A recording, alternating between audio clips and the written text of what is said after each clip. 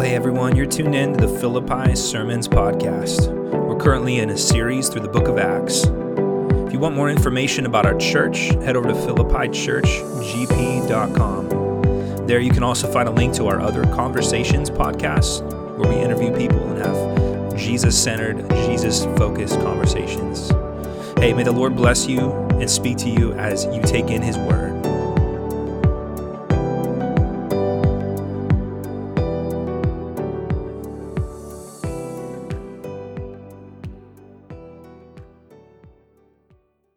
I'm going to open with a quote. Augustine, or Augustine, depending on how you like to pronounce it, said the following. He said, "I was in misery, and misery is the state of every soul overcome by friendship with mortal things and lacerated when they are lost." Let me read that again because I know that's old speak. He said, "I was in misery, and misery," he defines as, "the state of every soul overcome by friendship with mortal things and lacerated when they are lost." Have you ever had a particular moment in your life where someone said something, did something that just struck a nerve?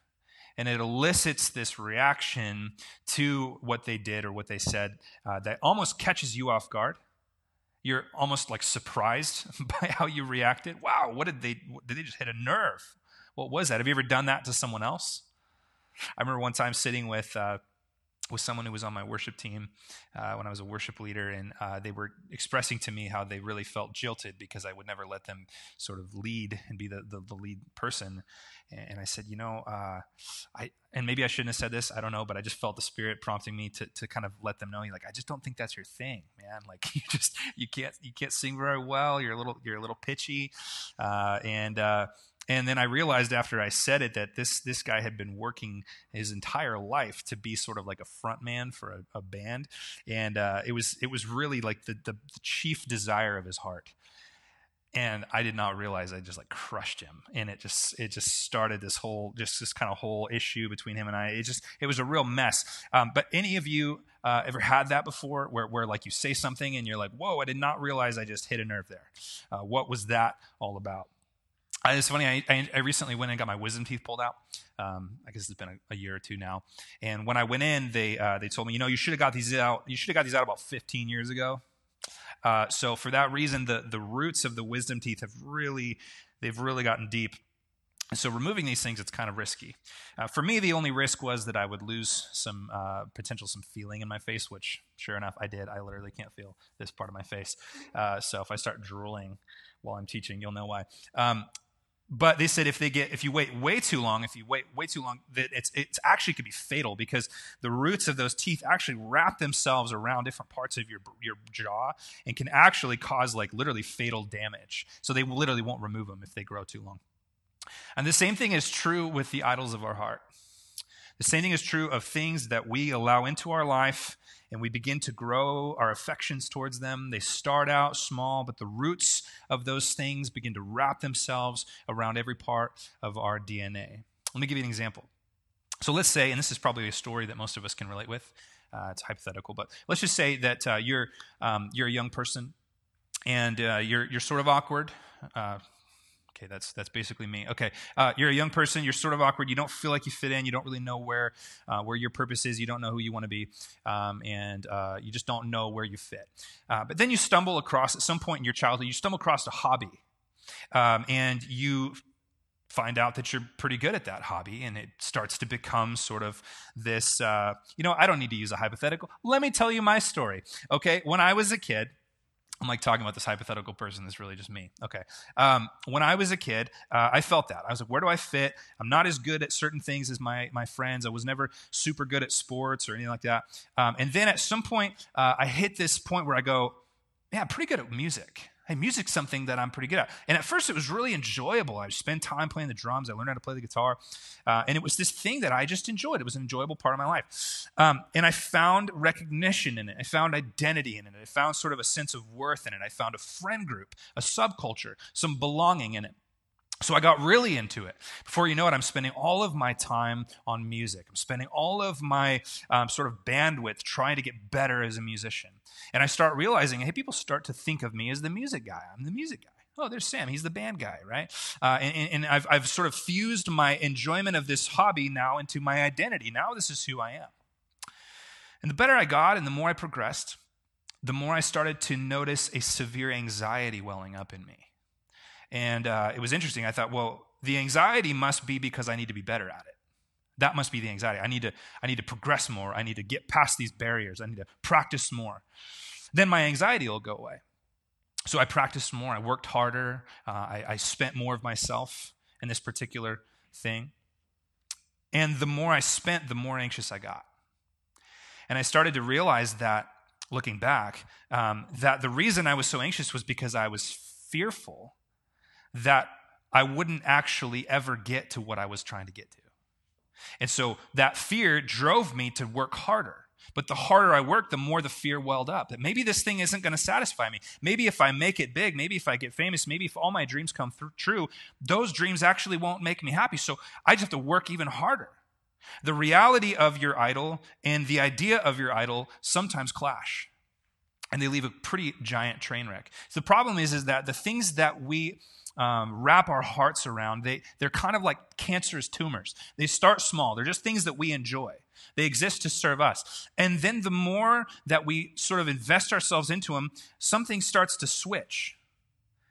They don't serve us anymore. We start to serve them. Have you ever had that in your life? Maybe it's your career. Your career existed to serve you, put food on your table. But then you started working so much that you started serving your career. Maybe it's an identity. Maybe it's an idea of who you are. Maybe you think you're good at something. And at first, that hobby was just something enjoyable. But over time, it began to consume your heart and your affections to where you serve it rather than it serving you. This, my friends, this is idolatry. And that's what we're going to talk about this morning. And this is why I read this quote by Augustine that I'll read again now. I was in misery, and misery is the state of every soul overcome by friendship with mortal things and lacerated when they are lost. I think most of us can probably relate with that. Now, in our text, I think we have a really clear example of exactly this. The nerves of the tooth, right, wrapping deep and just fusing themselves to our hearts. We have a great example of that. So open it up, Acts 21, starting in 27. Let me give you the backdrop if you haven't been tracking with us through this book of Acts. Essentially, Paul finally made his way back to Jerusalem. Obviously, where the kind of the center of the Christian movement, where it all started, right, with Pentecost. Paul finally makes his way back after 3 missionary journeys.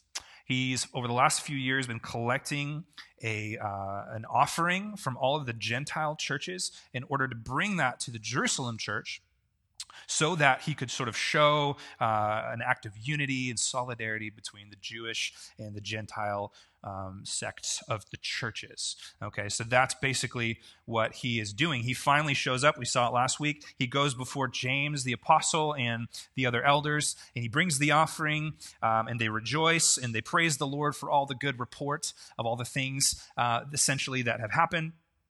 And James suggests kind of this odd thing. He says, Paul, the word on the street is that everybody thinks you are against the law, that you hate the Jewish law, that you're telling people not to get circumcised, etc. This is kind of an odd thing, but James says, hey, why don't you go down to the temple? And there's four of our guys right now, 4 of our Jewish Christians that are about to take a Nazirite vow. Why don't you join them? Why don't you pay the tab? Why don't you get them a haircut, pay for their sacrifices? And Paul says, okay. He does it. And we talked about that last week. It was an opportunity to discuss unity, when to sort of stand firm and when to sort of give way on certain things. And that was an interesting idea and conversation. But today, Paul, he's in the temple. He's on the 7th day of the Nazirite vow. He's in the temple with these 4 Jewish men, and something really gnarly happens. Okay, so verse 27. When the 7 days were almost completed, the Jews from Asia, seeing him in the temple, stirred up the whole crowd and laid hands on him. Okay, so a couple things here. Imagine that you had someone that you just didn't get along with. They didn't like you, and if you saw them, it got real awkward, real tense, real violent, real quick. But they live somewhere far away, so big deal. But then you go to a conference, and people are coming from all around the state and all around the nation to come to this conference, and it just so happens that they pick you out of the crowd. Okay, that starts a problem. So Paul had issues with the Ephesian Jewish people, if you remember. The Ephesian Jewish people did not like Paul. In fact, they tried to have him killed when he was in Ephesus. And it just so happens that they are in Jerusalem when Paul's in Jerusalem. Why? Because it's Pentecost. And Pentecost was a pilgrimage. A lot of Jews would come from all around Judea and Palestine is sort of the larger area. They would come into Jerusalem to celebrate Pentecost. These guys happen to be there, and they see Paul, their enemy. They see him in the temple, and they instantly grab and stir up a mob, a crowd, in order to try to see him arrested and killed. So it's essentially what's happening. What's interesting is that they're accusing him of being against the law, as we'll see, yet Paul is in the temple going through this Nazirite vow itself, which is interesting. Verse 28. So crying out, they say, "Men of Israel, help. This is the man who is teaching everyone everywhere against the people and the law and this place." We'll come back to that. Moreover, they accuse, he even brought Greeks into the temple and has defiled this holy place. For they had previously seen Trophimus, the Ephesian, with him in the city, and they supposed that Paul had brought him into the temple. So their accusation against Paul is that he brought a Greek into the temple. Now, maybe you're thinking, what does that matter? Why is that a big deal? Well, you need to understand the layout, the geographical layout of Herod's temple. There were different courts, and those different courts were assigned to different people. Okay, there was the outermost court, which was considered the court of the Gentiles. Gentile just means non-Jew. And that was where Gentiles and God-fearers and proselytes could come and could worship.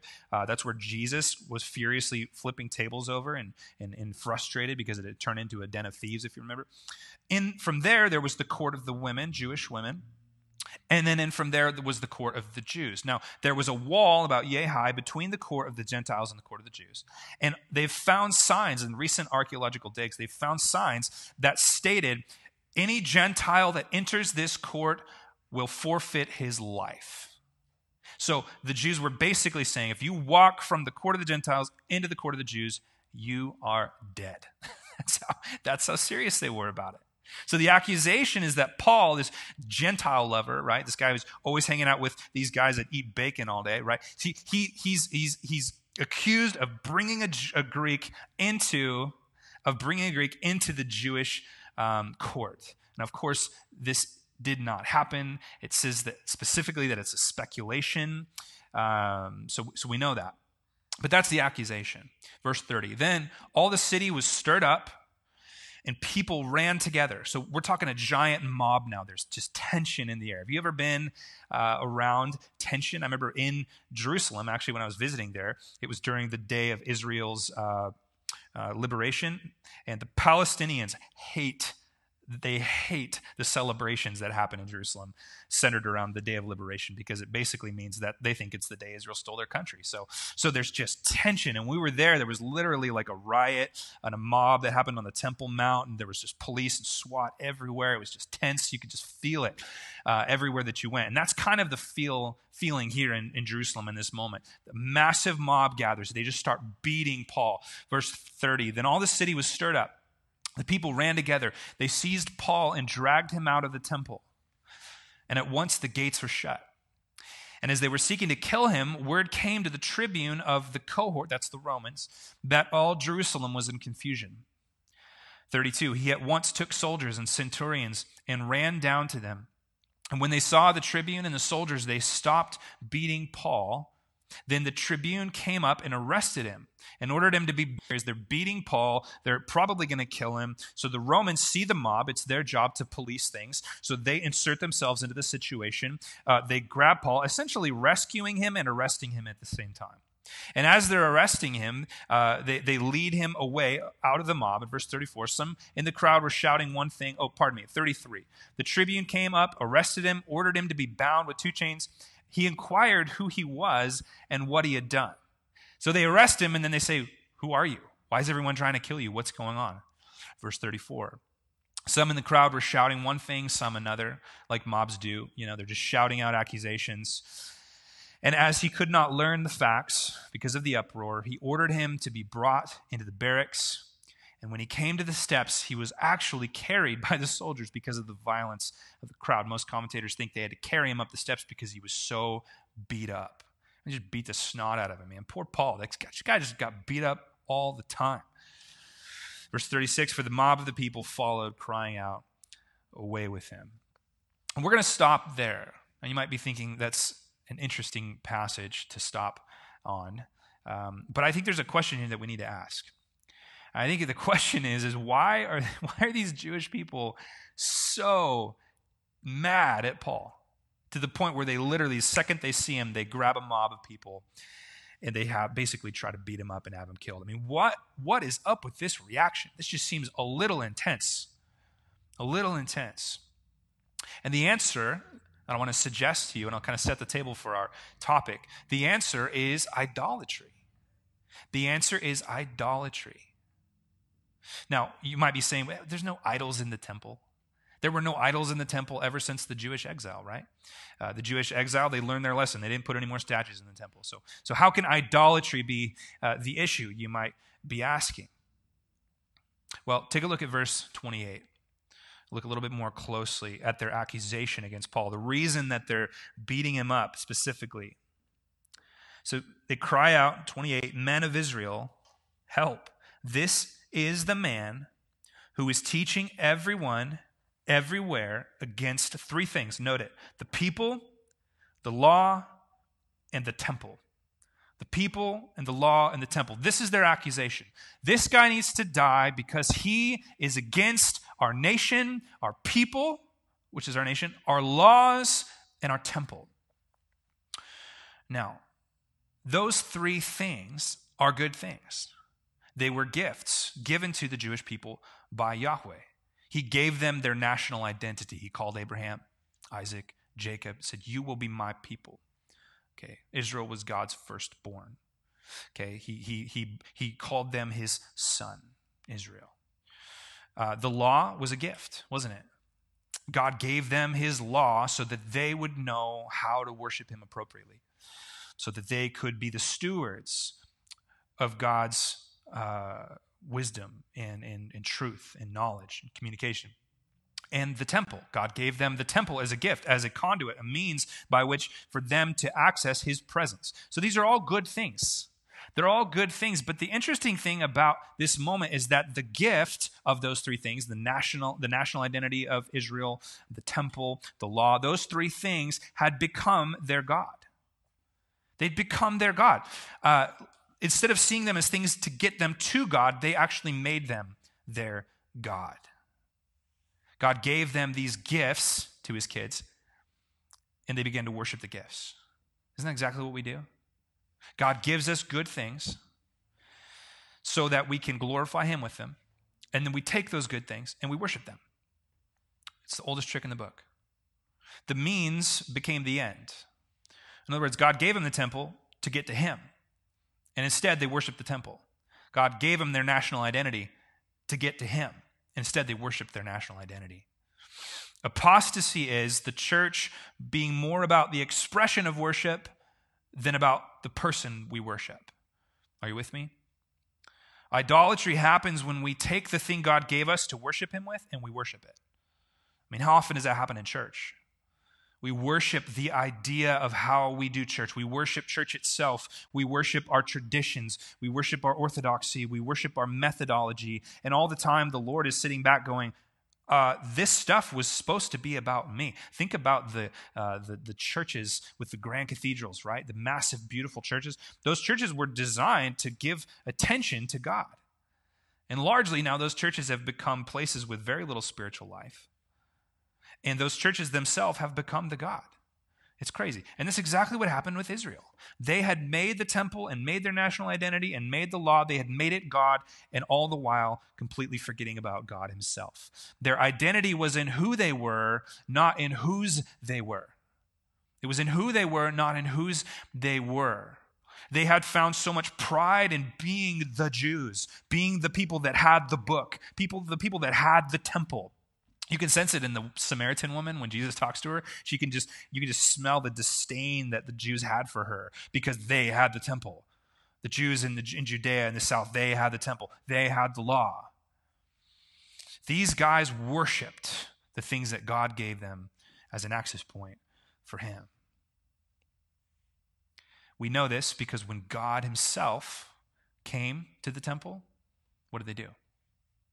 They killed him. They killed him. Why? Because God himself was threatening their idols. You know, the primary reason that Jesus was put to death was because they thought he was threatening the temple. Remember that? He taught about that. He said, this temple will be destroyed, speaking of his body, of course, but also prophesying the destruction of the temple.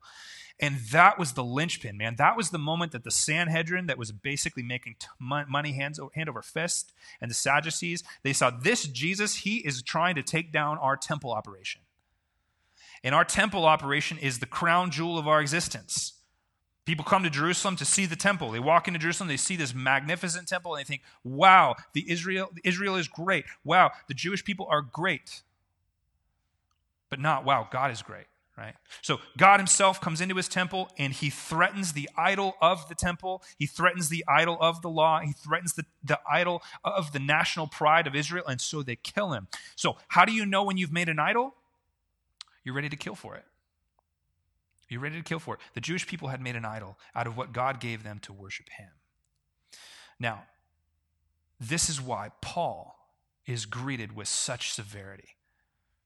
That's why they want him dead, because Paul threatened the idol of the Jewish people. Now, having said that, I want to spend the rest of our time talking about this idea of idolatry. Okay, and we're going to look at it from three different angles. I want to talk about the definition of idolatry. I want to talk about the diagnosis of idolatry. In other words, how do we know when we've made an idol? And then I want to talk about the treatment. Definition, the diagnosis, and the treatment. So start with the definition. What is idolatry? Idolatry is when something created to serve us becomes something served by us. Does that make sense? It's something that was originally something to serve you, but then at some point you begin serving it. You ever had that in your life?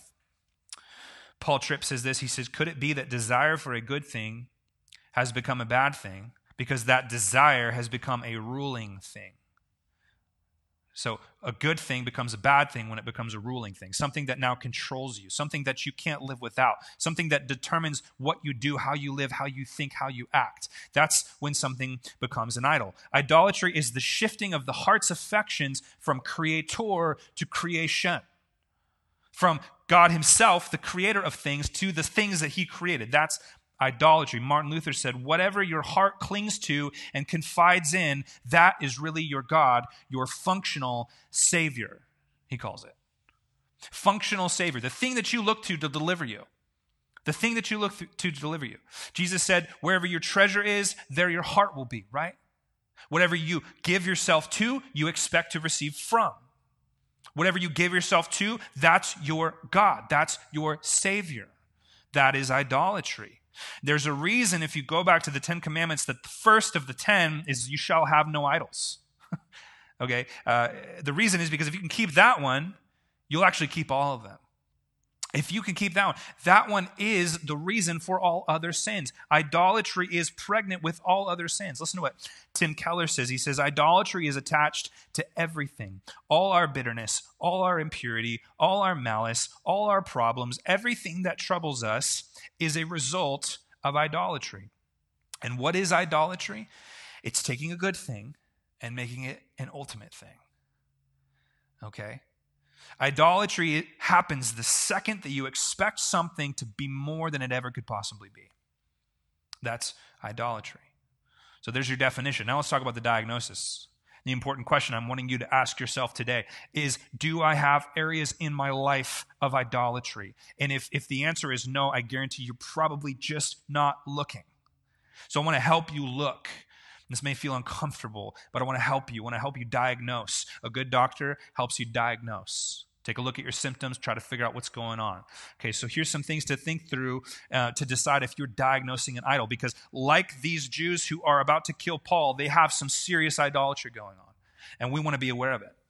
So here's some things to look for in yourself. How do I know if I have an idol? Well, the thing that your grip begins to tighten on when it's removed, that's probably an idol. Okay, remember I talked about in the introduction, you notice these responses in yourself that are kind of unrealistic. I'll give you an example. I had a week a while ago, a few months back, where there was just multiple times where people were telling me things that were discouraging about me personally. There was a comment about my preaching and how it was sort of just average and boring. And then the same week I got a comment about how someone thought that our church plant wasn't really going to make it. And then the same week someone was trying to give me some constructive criticism about how I do that. It was all fine. It was all stuff that just is part of life. But I noticed this response in myself where it spun me out.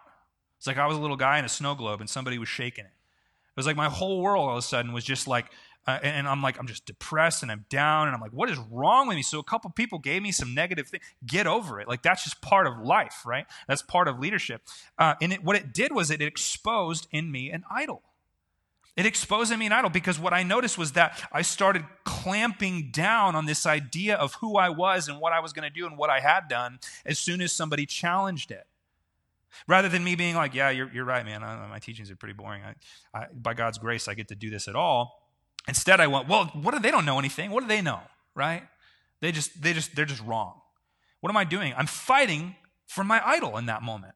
I'm going to bat for my idol. My idol is how I'm perceived, whether I'm good at something. And it's no surprise. Whatever you spend the majority of your time on, it's probably your idol. If you spend the majority of your time growing your business, that's probably your idol. If you spend the majority of your time, like I do, preparing sermons, someone tells you they don't like them, that's probably your idol. That's probably the thing that you worship. That's just the reality. So whatever your grip tightens down on, there's a clear example of this in the New Testament when Jesus interacts with a young man who was successful, rich, affluent, and moral from the outside. He comes up to Jesus asking him, Lord, how do I obtain eternal life, right? And Jesus says, what does the law say? The young man quotes some law, and he says, all of this I've kept from my youth. Jesus is like, great, good job, well done.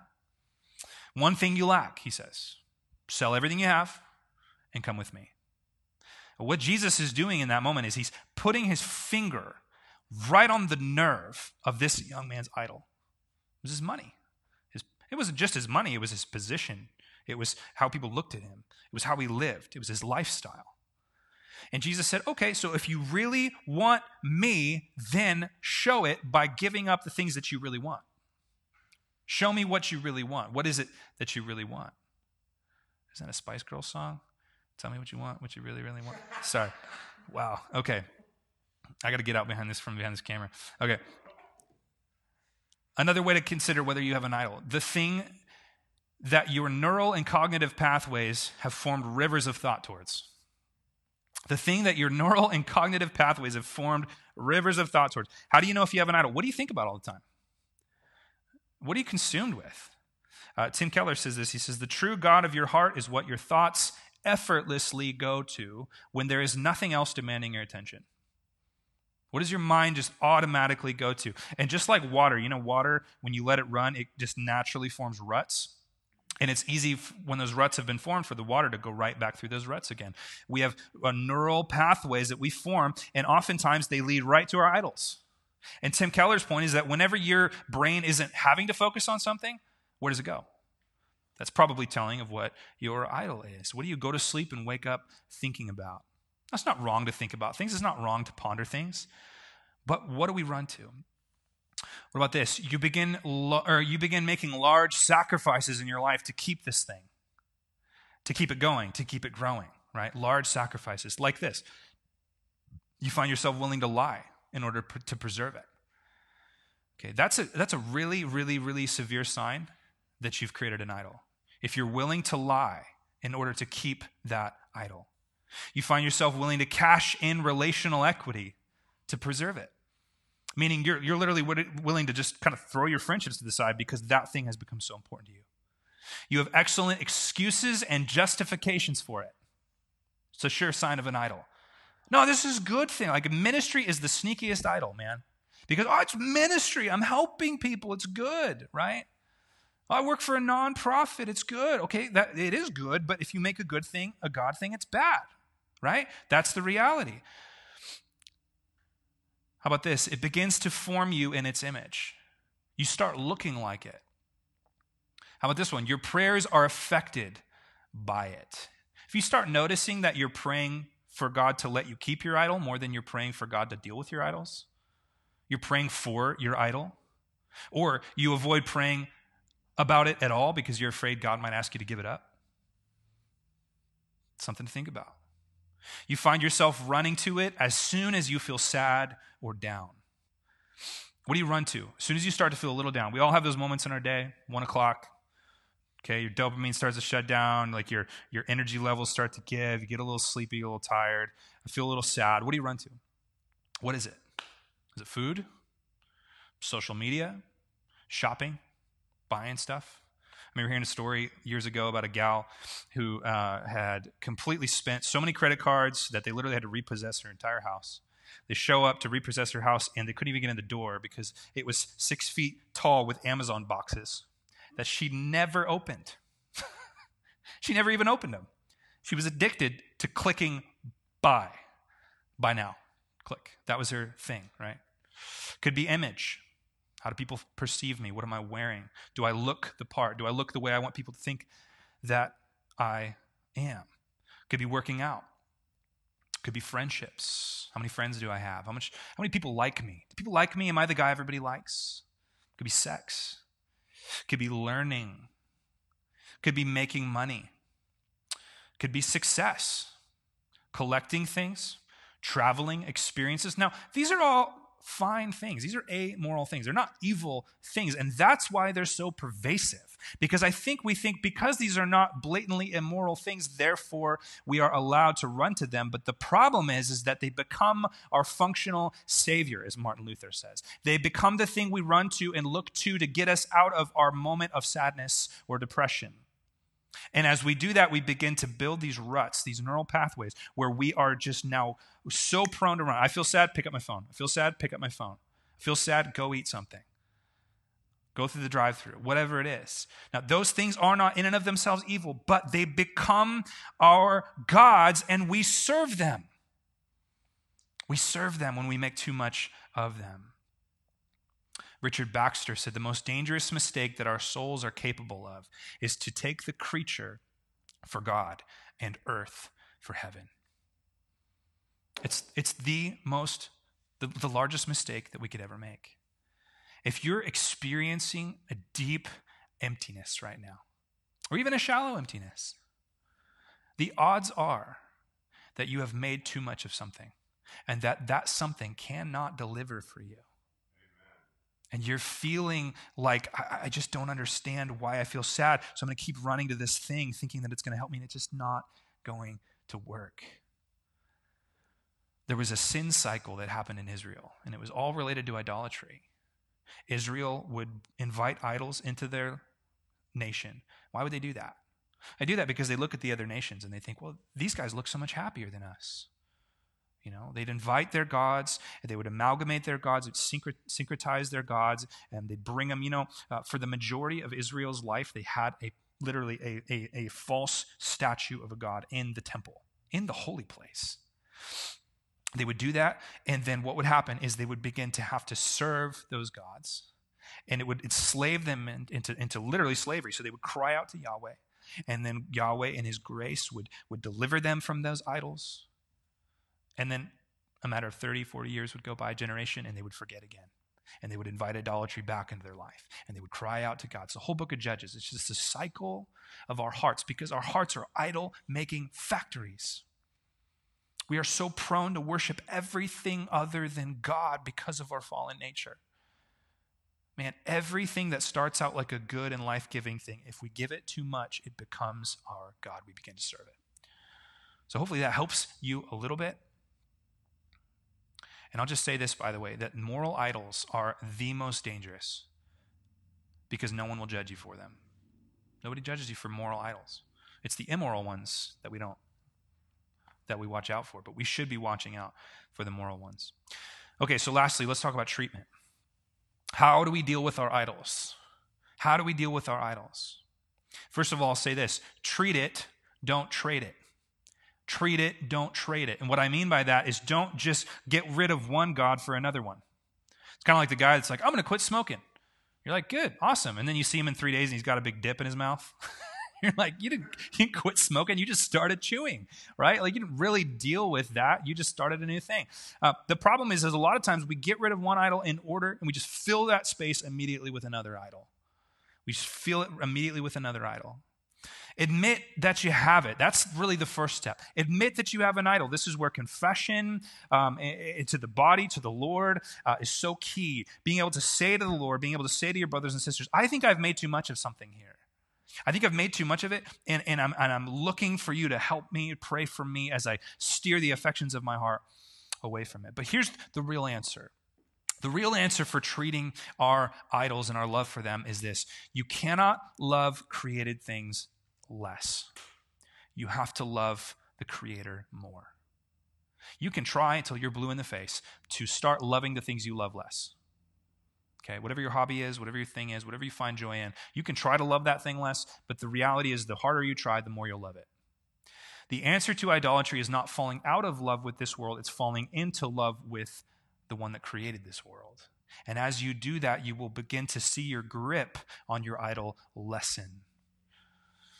Jesus was trying to get at this when he talked about, he wasn't trying to, he was getting at it. When he gave the parable of the treasure in the field, he said the kingdom of heaven is like a man that goes into a field and he finds a treasure and he's so overwhelmed with joy that he goes home, sells all that he has and buys the whole field.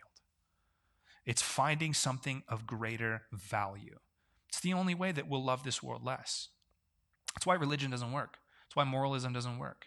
That's why pick yourself up by your own bootstraps theology doesn't work. You can try all you want to make your heart love this world less. It simply won't work. You have to love something more. John Piper says that God is the greatest thing that exists, ever has existed, or ever will. For us to glory in anything else would be sin. As there is nothing greater than God, there is no calling greater than praising God.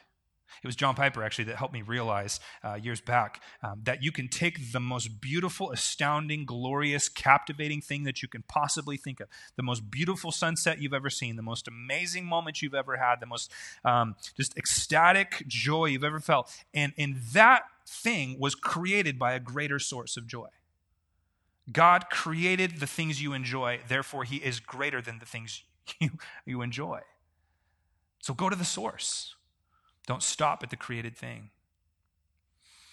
Augustine also said, I inquired what wickedness is, and I didn't find a substance, but a perversity of will twisted away from the highest substance. In other words, all sin is really just settling for something other than God. That's why I said all of the commandments are fulfilled if you follow the first one. If you make too little of God, you will look to other gods. If you make enough of God, the other gods will not come into your life. The more you see of God, the more you will love God. And only when our hearts are delighted on the superior joy of him will our hands let go of the inferior joy of the things in this world.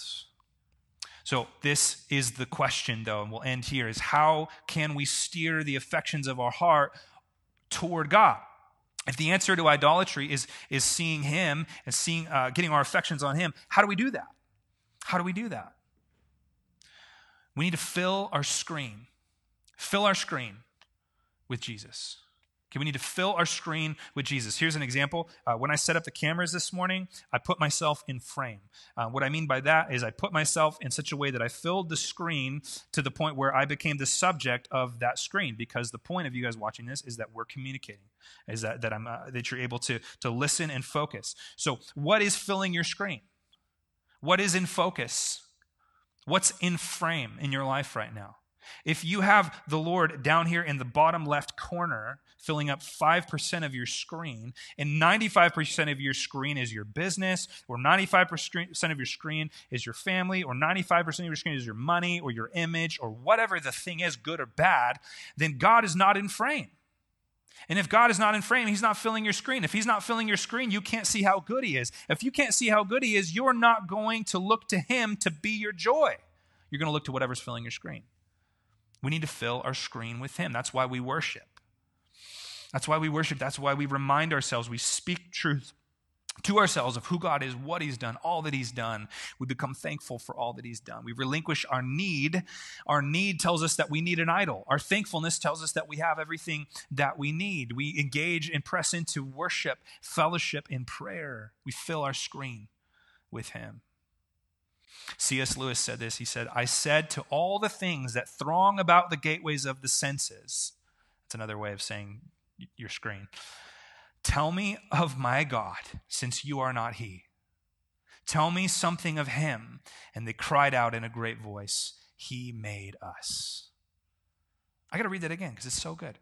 He says, I said to all the things that throng about the gateways of the senses, tell me of my God, since you are not he. Tell me something of him. And they cried out in a great voice, he made us. In other words, every good thing that you enjoy, every good thing that you look to, if it could speak, it would tell you of the one that created it. It would tell you that you think I'm good? Look at the one that made me. Why do you think things are good in the world? Because a good God made them. Why do you think we like glory in this world? Because a glorious God made glory. Don't stop with the thing. Go to the one that made the thing. Go to the one that made the thing. Spurgeon said, the bottle of the creature cracks and dries up, but the well of the Creator never fails. Happy is he who dwells at the well. Happy is he who dwells at the well. I know all of us right now are feeling some measure of anxiety. And all of us right now are feeling a measure of uncertainness. And I guarantee you that all of us right now have had an uptick in our idolatry. All of us right now have increased and turned up the level of idolatry in our lives. We're looking to more things to satisfy us because we feel more uncertainty, because we feel more anxiety. More than ever right now, we as Christians need to remember what our true joy is, who our true source is, who our true God is, who we truly worship. It is not the stuff of this world. Now, maybe you're saying, Sam, we know this. This is old news. We know about idolatry. I've heard this before. Okay. But when was the last time you sat down and examined your heart before the Lord and said, God, if there be any wicked way in me? When's the last time you sat down and said, God, what have I made too much of? How can I fill my screen more with you? For those of you that are just checked out right now, tune in. Listen to me. It is important that you stop and you ask the question, God, what have I made too much of? What have I made too much of? And the answer is not to simply love that thing less. The answer is to invite more of God's glory and more of God's goodness into your life today. That is the gospel. That he is the ultimate joy. He is the ultimate reward. May he be that treasure in the field for you today. That as you're sweating and digging and just trying to make scraps from the table, that your shovel would go clunk, hitting the ultimate treasure in the universe. And you wouldn't just leave it in the ground, that you would dig it up and you would feast and you would enjoy it. You would enjoy it. May we press into God today. He wants us to enjoy him. He wants us to enjoy him. I was sitting with some bros last night, just around the fire, sharing, praying for each other, encouraging each other, and every single one of us said the same thing. We're so edified, so encouraged. And I think it was Steve or one of the guys who said, isn't it funny how it's always the same thing that brings the joy? It's always God's always right where we left him. He's right there. If we just bring him in, just bring him into the conversation, bring him into our life, bring him into our mind, bring him into our focus, he's always faithful to be there. He's always just as enjoyable as he was last time. We just leave him out of the screen. We leave him out of the picture. Bring him into focus. Put him in the frame. Set your sights and your joys higher than the things of this world can possibly deliver. Father, we thank you so much this morning that you are greater than the stuff of this world. God, you created a good world, and there's a lot of good things in it. You created good things like relationships, parenting, marriage. All these things are good. But Lord, we just stop and recognize that you are the creator and the source of those good things, that you're better than those things. Lord, check our hearts today. Lord, like the song says we do, we cast down our idols. We ask that your glory would fill our temple, that nothing else or no one else would sit on the throne of our hearts. Father, we just pray for our church as we move into this next season of being able to gather in homes. We just pray for grace and favor. I pray, Lord, that everyone would be able to get situated into a group, get to know new people. Father, we just thank you for the book of Acts and all that we've learned. I pray for our church today, Lord, as we go about our day. You would bless us. You would draw us close to yourself. That, Lord, we would be those that believe the gospel, believe in your love, and are driven by it. Father, we do love you and pray this in Jesus' name. Amen.